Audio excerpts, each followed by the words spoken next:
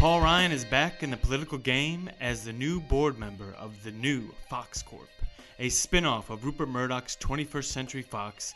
So how might the appointment of the former Republican House Speaker go for the newly minted media group? There's a history of these things actually working out really, really poorly. And then robots, specifically artificial intelligence, as AI's proliferation is causing fewer available jobs in high productive sectors and more jobs in sectors with meager wages and no prospect for advancement. If we've got this growing population workforce of people in jobs that don't offer much in the way of compensation or opportunities for advancement, then the social impact is not just kind of off to the side as like a nice, moral or ethical consideration, but it is actually fundamental to the long-term health of the investment. Welcome to ESG Now's weekly news segment, but with an ESG twist. I'm your host, Mike DiSabato, and this week I'm joined by Matt Moscardi, Megan Eastman, and Rick Marshall.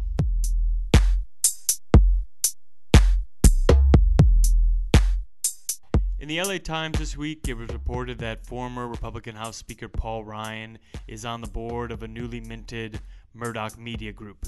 And Megan asked the question that was on all of our minds. So why do boards bring these guys on? Is it just the celebrity factor? Oh, it's got to be influence, right? Is it the access factor? The motivation on the company side is enhanced reputation and connections to government, potential influence. Paul Ryan being appointed to the board might grab headlines, but do these additions actually make a difference to the company? And adding Paul Ryan, is Paul Ryan really independent? Is he really going to join Murdoch's, a board under the Murdoch empire and push them to do something different? Or is he actually part of the machine? Oh, I think he's, his appointment is entirely about adding another cog in the machine. And I don't think there's any intent whatsoever that he brings anything fresh to it. He's gonna be part of the existing empire, as it were. He just simply comes in at a very high level of influence. But there's nothing. How do you figure that out as an investor? Yeah, that's the outside question, right? Like on paper, he's going to look independent. Well, how do you even figure out whether or not someone is independent? I think the last time I looked at it, there was something like 10 pages of individual questions and tests that we have to follow through on. That's built into our methodology to determine whether or not an individual is fully independent. And we'll have to see how it works, but I am fairly confident that we would find that he is not fully independent, which we call outside related.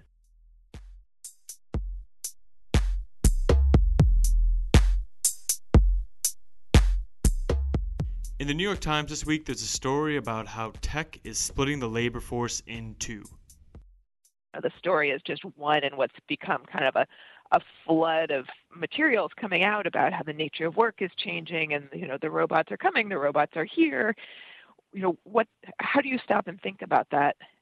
As an investor, either who cares about this from a social perspective, or is worried about what the long-term economic significance of it is going to be, or who's worried about the companies in your portfolio? Because I think there's different angles on each one of those things. It's a social issue for sure. If people are only able, an increasing number of people are only able to get these low-paid jobs and kind of can't get ahead and so on.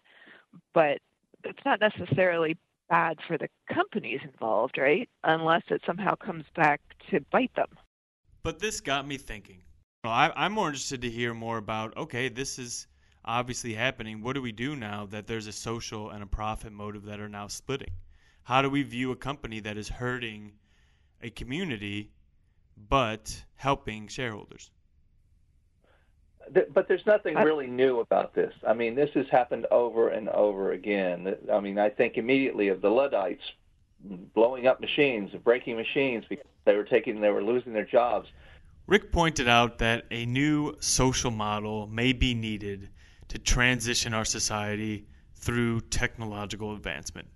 It's not necessarily the company with the best technology. It's the company with the best technology and business model to support the transition to that without suffering the downside of the social disruption. Rick went on to say that there needs to be new job models, new benefits models, new healthcare models for these technological advancements to be adopted. But how does that affect the investor? And from an investment perspective, it should be a simple thing. It should be, okay, new technology, I'm going to invest in the new technology. I'll make a bundle on the new technology because it's going to take over and displace the old.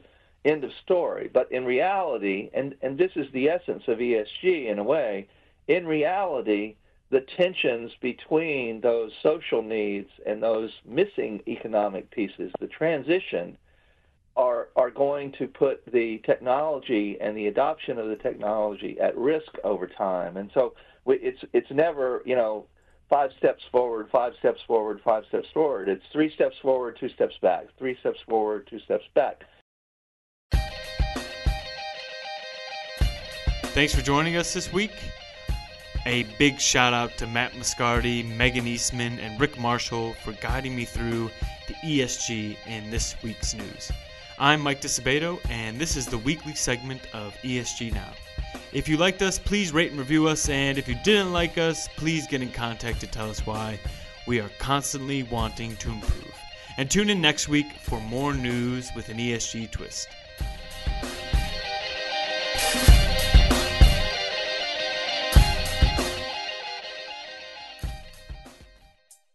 No, you look like Matthew McConaughey from Dazed and Confused. You look like Matthew McConaughey from Dallas Buyers Club. I only hire. Yeah, think about that. Yeah, actually, this content group is made up of Matthew McConaughey lookalikes. That's it.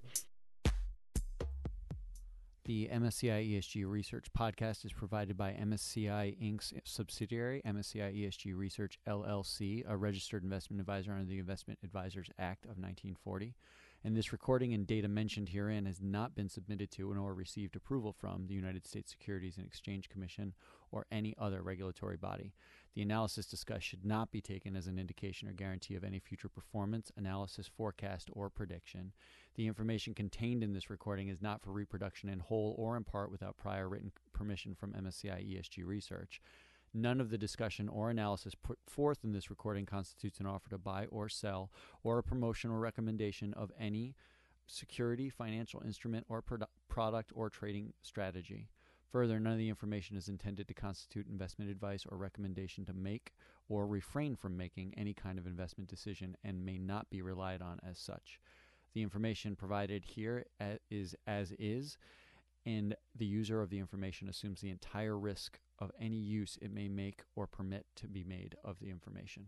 Thank you.